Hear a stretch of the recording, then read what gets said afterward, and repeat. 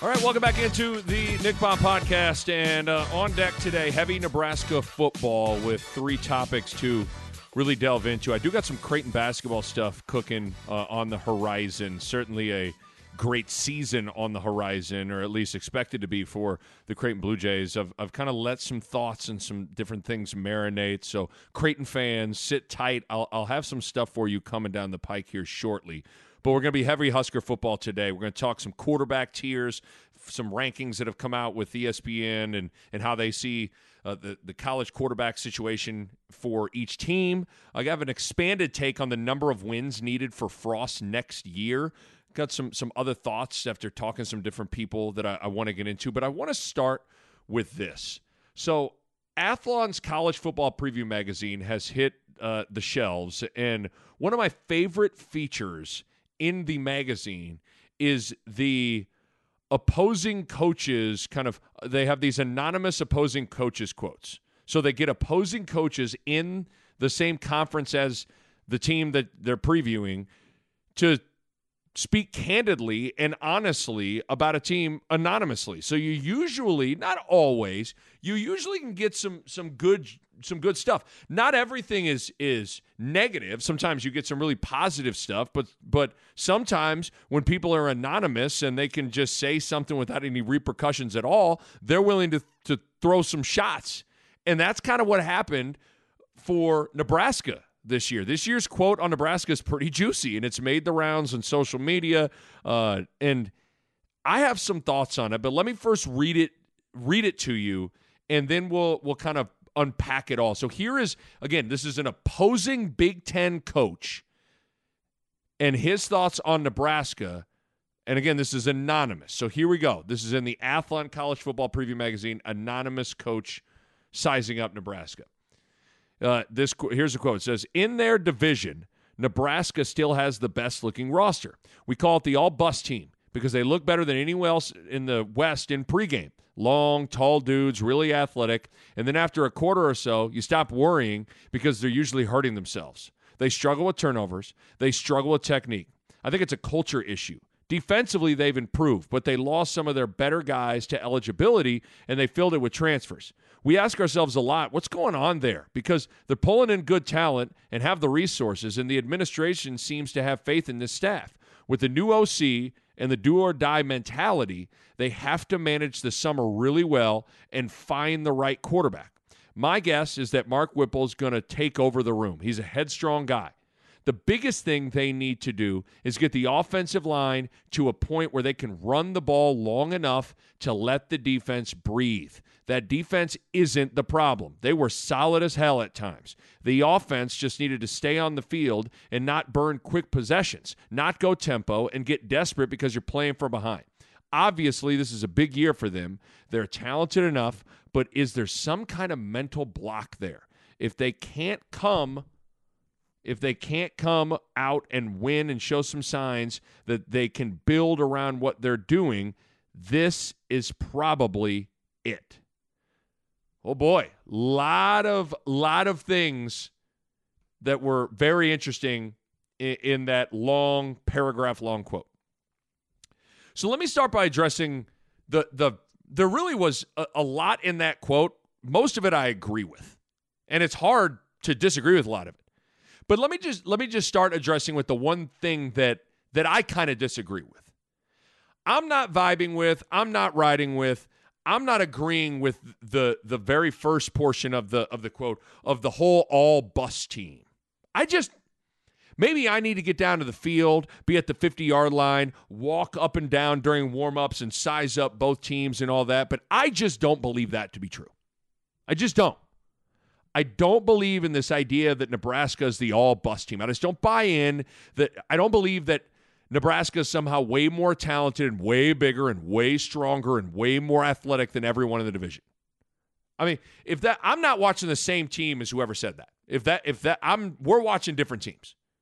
Now, I'm not saying Nebraska is void of talent and void of bodies and void of athleticism, but this notion that Nebraska's too deep is just overflowing with just dogs. I'm talking raw, real, drenched, athletically gifted dudes. I'm not buying into the two deep is overflowing with incredible talent and incredible athletes.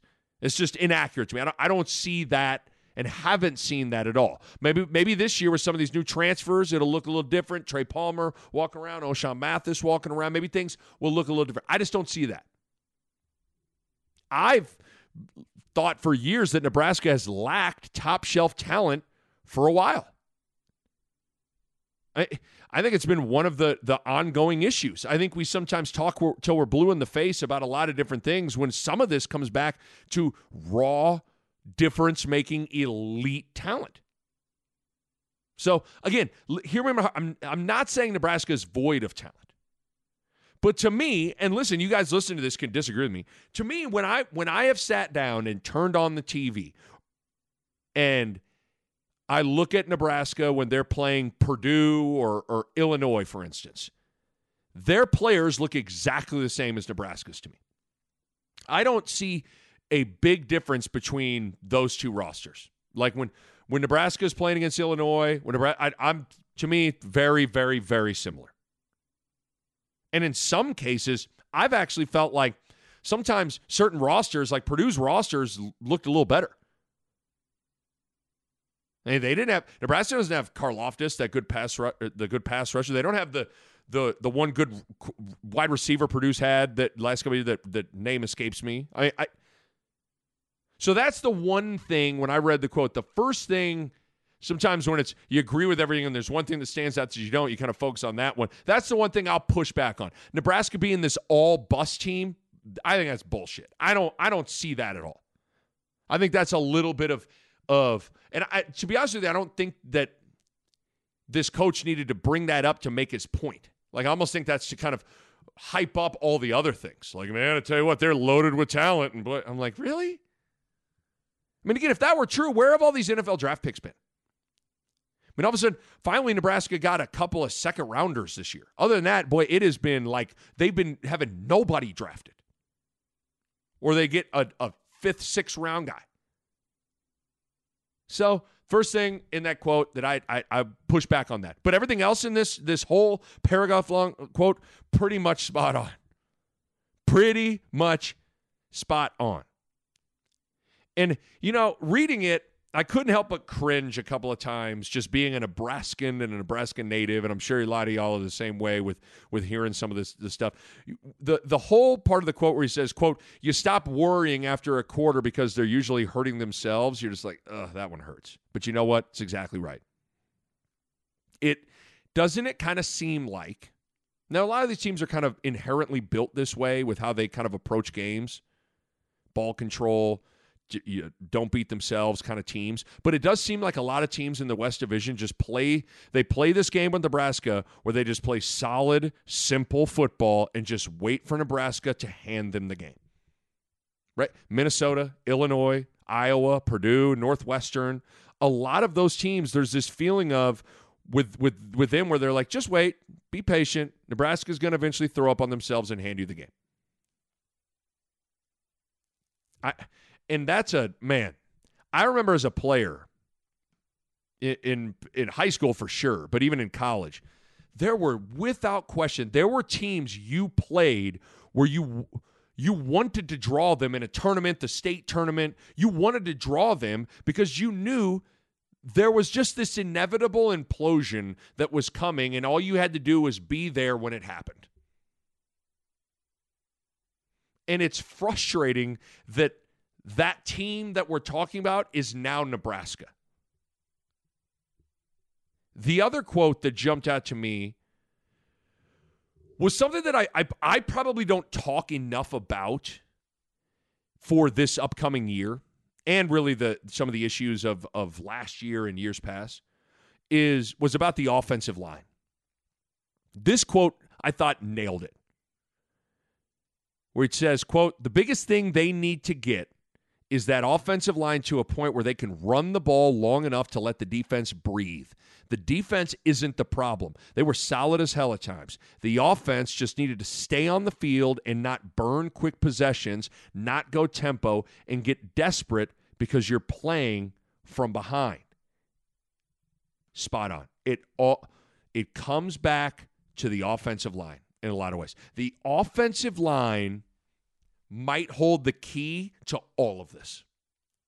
For as much as we talk about Casey Thompson and O'Shawn Mathis and Mark Whipple and a special teams coach and all these new skill transfer guys, it all might not matter if the offensive line doesn't take a big step forward. This episode of the Nick Bob Podcast is brought to you by Omaha Steaks. Father's Day is here, and there isn't a better gift than Omaha Steaks. Visit omahasteaks.com.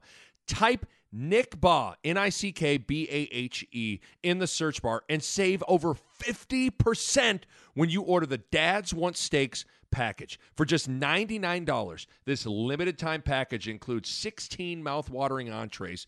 Your dad, that dad in your life, he's guaranteed to love, like smoky, tender bacon-wrapped filet mignons, gourmet jumbo franks, and their air-chilled boneless chicken breasts. And for a sweet finish, delicious caramel apple tartlets. Let me tell you, the jumbo franks, the caramel apple tartlets, about as good as it gets. And as a special gift for my listeners, when you type Nick Bahe in the search bar and order the Dad's One Steaks package, you'll also get 8 free Omaha Steak burgers. Seriously, you can't beat the value of this package. It's never too late to send Dad Omaha Steaks. Grilling season is officially here, and a perfect time to share delicious food with the ones you love and make memories. Go to omahasteaks.com, type Nick Bahe into the search bar, and save over 50% when you order the Dad's One Steaks package for just $99. You'll get 16 entrees and 4 desserts, plus 8 free Omaha Steak burgers. Order today. That's omahasteaks.com, keyword Nick Bahe. The offensive line's inability to run the ball consistently, protect the quarterback, and play clean, penalty-free football without false starts, without holdings, all those kinds of things. And like the coach was saying, just give the defense a break, probably was as big or arguably the biggest reason why Nebraska failed last year. When we talk about special teams, turnovers, all that, like some of it was the offensive line. Or maybe a lot of it was the offensive line. And what's hard is, I know the offensive line isn't necessarily fun to talk about and discuss on podcasts, but in some ways, the key to this whole thing lies there. And one of the things that's concerning is, you lose Juergens, who was Nebraska's best offensive lineman. Teddy Prohaska coming off that injury. All signs point to him rehabbing well, but you hope. This is where I wrote this down the other day. I was going to do a whole podcast of like people with the most pressure on them heading into next year. You could make a case that Donovan Raiola has the most pressure on him of any coach on the staff. You can make that argument, that he's got to get this group to take a noticeable, sizable, tangible leap where they can blow people off the ball, they can run the ball consistently, they can protect the quarterback. They're not the group that's leading the way with penalties like they were last year. Remember the start of that Oklahoma game? Just, what was it, 2 false starts to start the game? And that was routine. So again, I know the offensive line doesn't make for super fun, sexy, great discussion podcast, but man, is it important. But overall, this anonymous quote really can get kind of summed up like this. Nebraska has to quit shooting themselves in the foot, improving the offensive line, and get over whatever this mental hurdle or mental hump in finding a way to win is. It's really that simple, right? Cut down on the mistakes, improve in the trenches, become a team that finds a way to win instead of a team that finds a way to lose. Which, obviously then will begin the process of them getting situationally confident collectively in big crunch time moments instead of the opposite of what has taken place over the last handful of years. And again, you hope, the one thing that's good of all the new, the influx of new, that I've talked about a ton in these podcasts, where we have 15 new transfers, 5 new coaches. The one good thing of all the new is you hope all the new they don't have to bear the cross and have the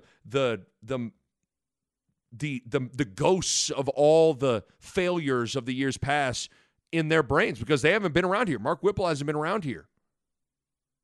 right? Casey Thompson hasn't been around here. Trey Palmer hasn't been around here. So, I mean, it just really comes, cut down the mistakes, improve in the trenches, become a team that finds a way to win.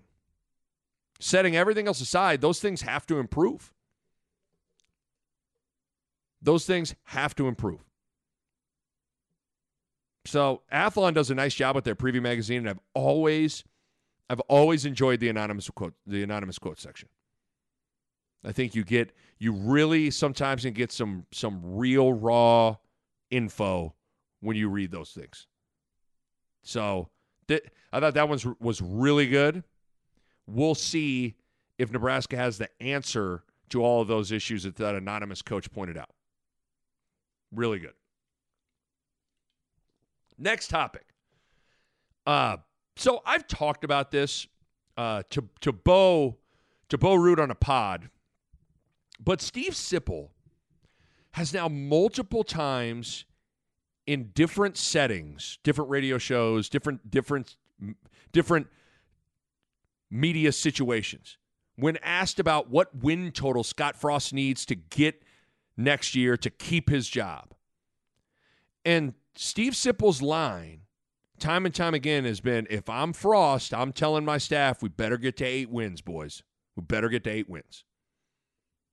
And for me, and again, I don't have to relitigate my whole take that I initially had on it, I disagreed with that. I was surprised to hear that. To me, 8? Really? It's a team that's had 4 straight losing seasons, won 3 games last year, and all of a sudden they got to get to 8 just to keep their job?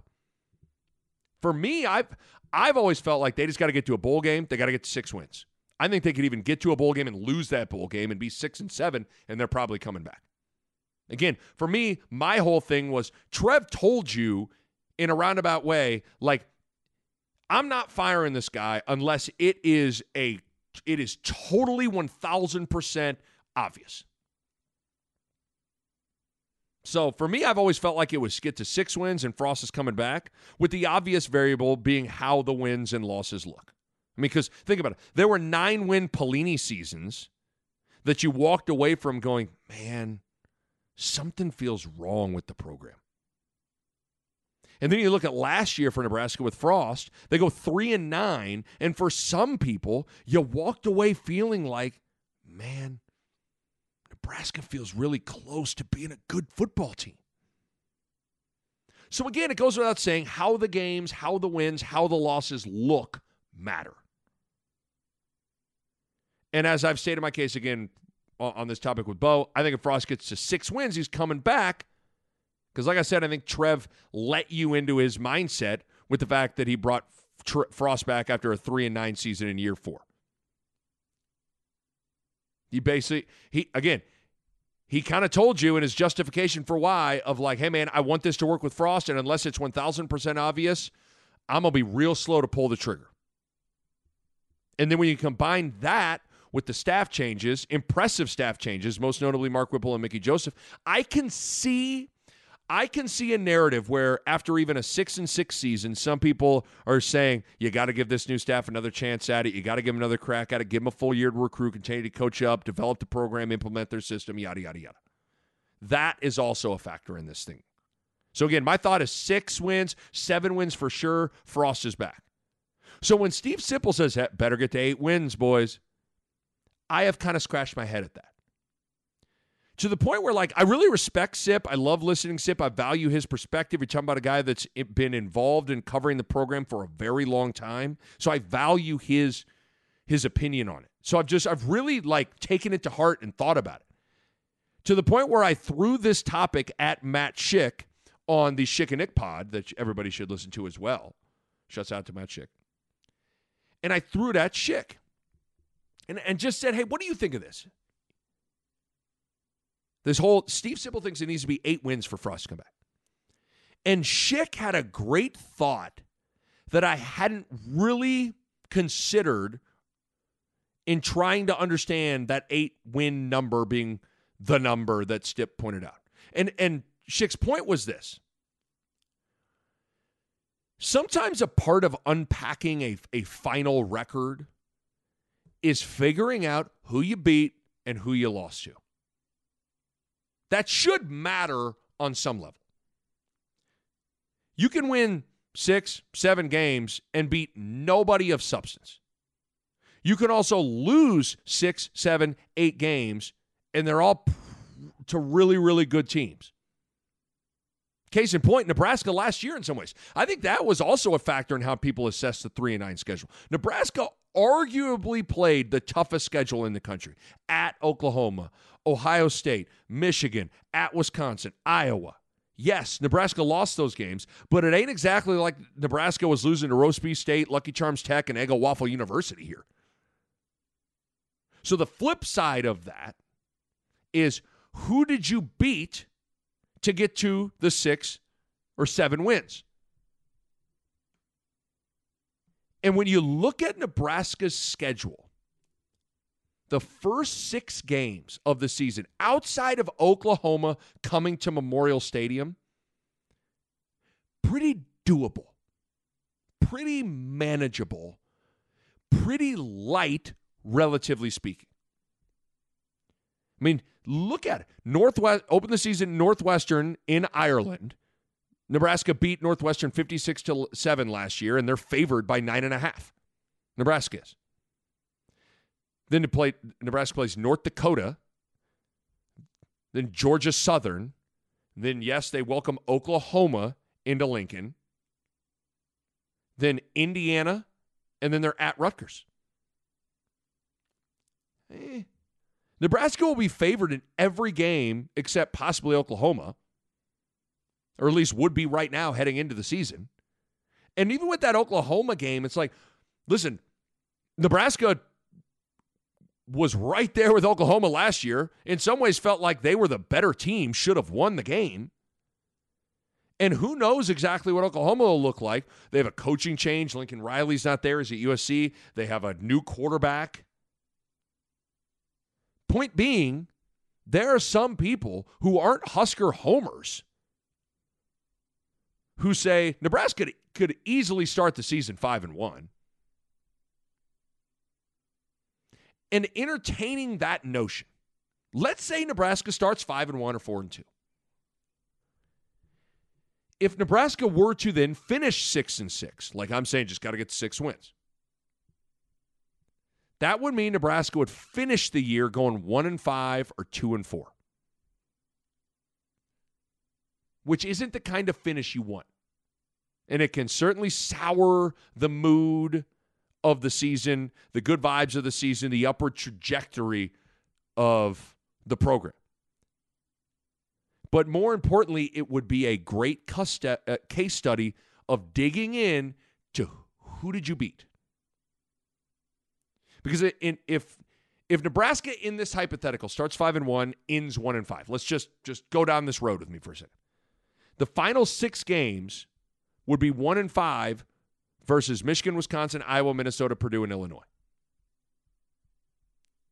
That's a better competition barometer of where the program's at, where things are at, than obviously North Dakota, Georgia Southern, Northwestern, Indiana, and Rutgers.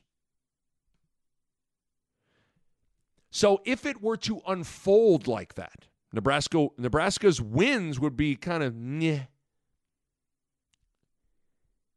And it would lose to the meat of the schedule. It would finish on quite a thud.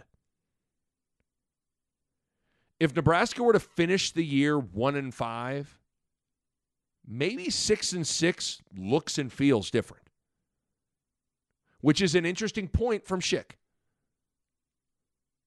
Again, staying down this road here, assuming Nebraska can start off strong, given the schedule, start 5-1 or 4-2, maybe 6-6 isn't near as impressive or feel near as good as just saying 6-6 as a record would indicate.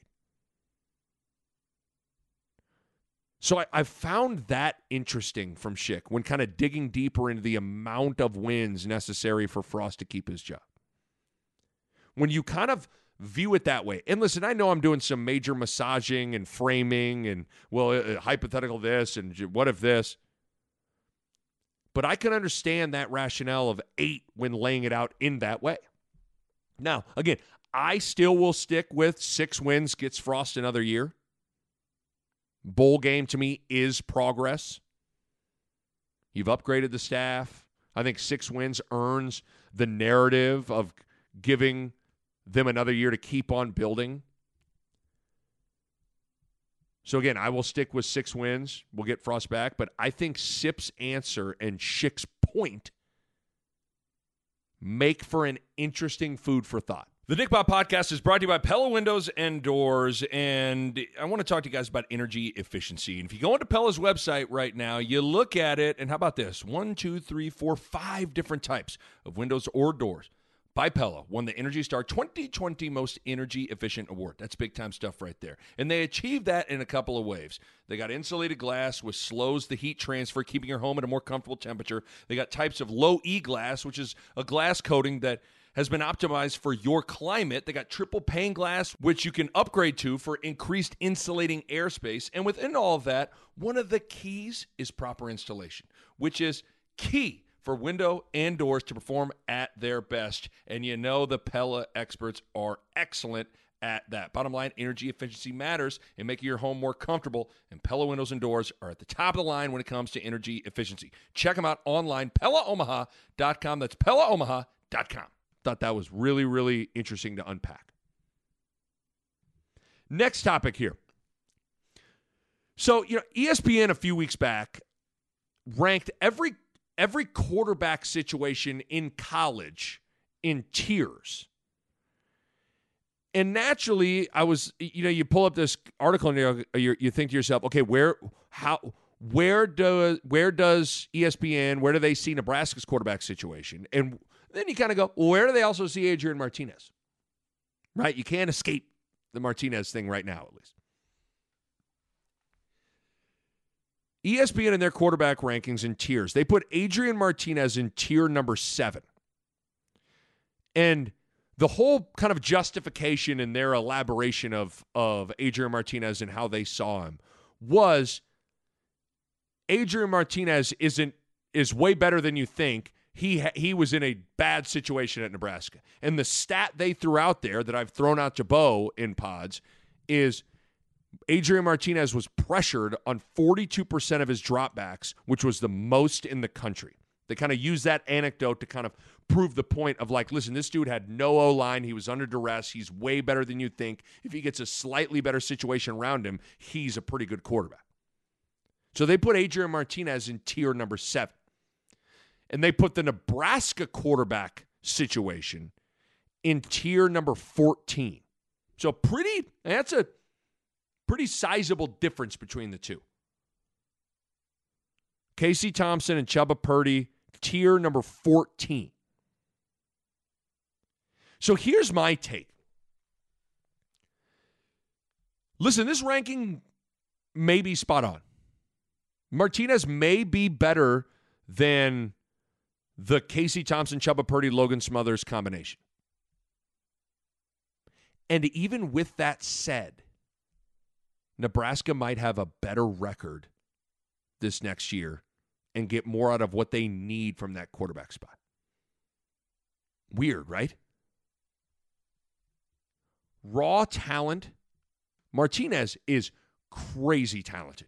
He's fast. He's elusive. He's big. He's hard to bring down. He's got a good arm. I mean, raw talent, this dude's got it. I tell you right now, I think he's probably more talented than both Casey Thompson and Chubba Purdy. Again, keyword, probably. But here's the thing. It's not about that for Nebraska this year, in my opinion. Raw talent at that quarterback spot. I could argue that Nebraska will get an upgrade in quarterback play and at the quarterback position by simply cutting down on turnovers and delivering in the clutch a few different times. Nebraska would gladly take that, cutting down on turnovers, delivering in clutch moments, over all-world talent plays. And that was kind of the crux of the Martinez conundrum. Martinez would and could make the all-world holy shit talent play, but then struggle on the routine simple play. Shallow crosser, here comes a wide open guy, miss him. but then he'll shake off a rusher and then fire a dart 30 yards down into a tight window, and you're like, whoa. Wide open guy, miss him. So it was Martinez could make the all-world, not too many other guys could make that play, but then would struggle with the simple one. And then, again, this is coming from a guy that was a Martinez defender for a lot of the time he was here. Martinez, unfortunately, kind of had a knack in a bad way for the horrible timing, back-breaking turnover or back-breaking mistake. Right at the end of the half against Illinois, fumbles, Illinois scoops it up for 6. Obviously, driving against Michigan, fumbles, ball game. Had a he's kind of had that, unfortunately, like right when you need him to really come through, he kind of has always made that back-breaking mistake. So it's an interesting thing to assess, right? Like, Nebraska could be, again, I don't know, we got to see it. Nebraska could be sacrificing a little talent and raw playmaking for hopefully more steady and solid and simple. Who knows?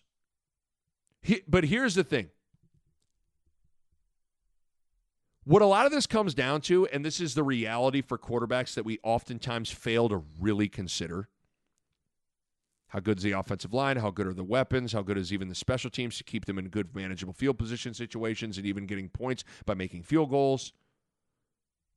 Like, if Nebraska's pass protection and O-line is shaky again, you heard the stat, again, pressure on 42% of the dropbacks, then Nebraska could really miss Martinez.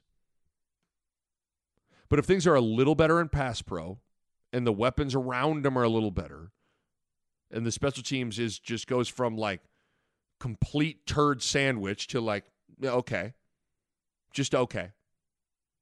You maybe don't need spectacular. You need solid. So this is a very layered thing. And to be fair, we don't know what we don't know. We know what Martinez is, at least at Nebraska. We've seen that story.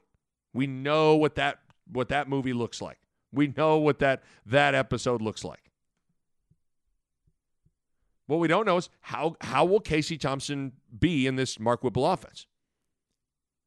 You know, Chubba Purdy doesn't have any starting experience to base anything off of, but the guy was a 4-star, just like Martinez. So how far apart are Casey Thompson and Chubba Purdy to Adrian Martinez? Maybe not as much as you think. But who knows? And again, time will tell. But on paper, I get ESPN ranking Martinez above the Nebraska quarterback situation. But what's interesting is Nebraska could end up being better overall despite that. Very, very interesting. A Huda Media Production.